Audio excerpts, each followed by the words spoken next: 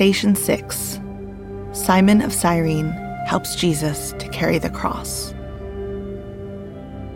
Luke 23:26. As they led him away, they seized Simon from Cyrene, who was on his way in from the country, and put the cross on him and made him carry it behind Jesus.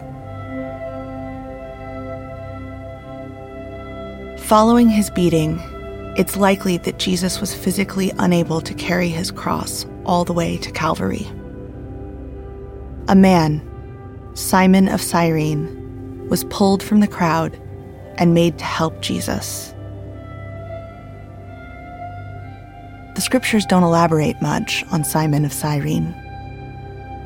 We don't know if Jesus exchanged any words with his helper, or if Simon even knew who Jesus was.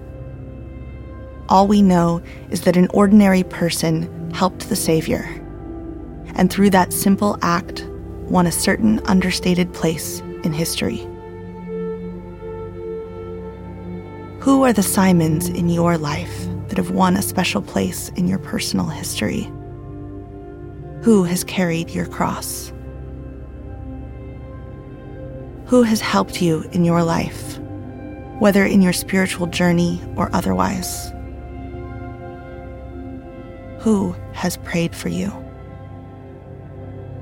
Who has been there for you? Who has been your Simon? None of us can make it through this life alone.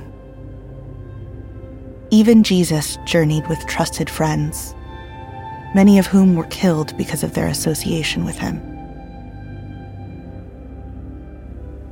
Take a moment to pray for someone who has helped you along your journey.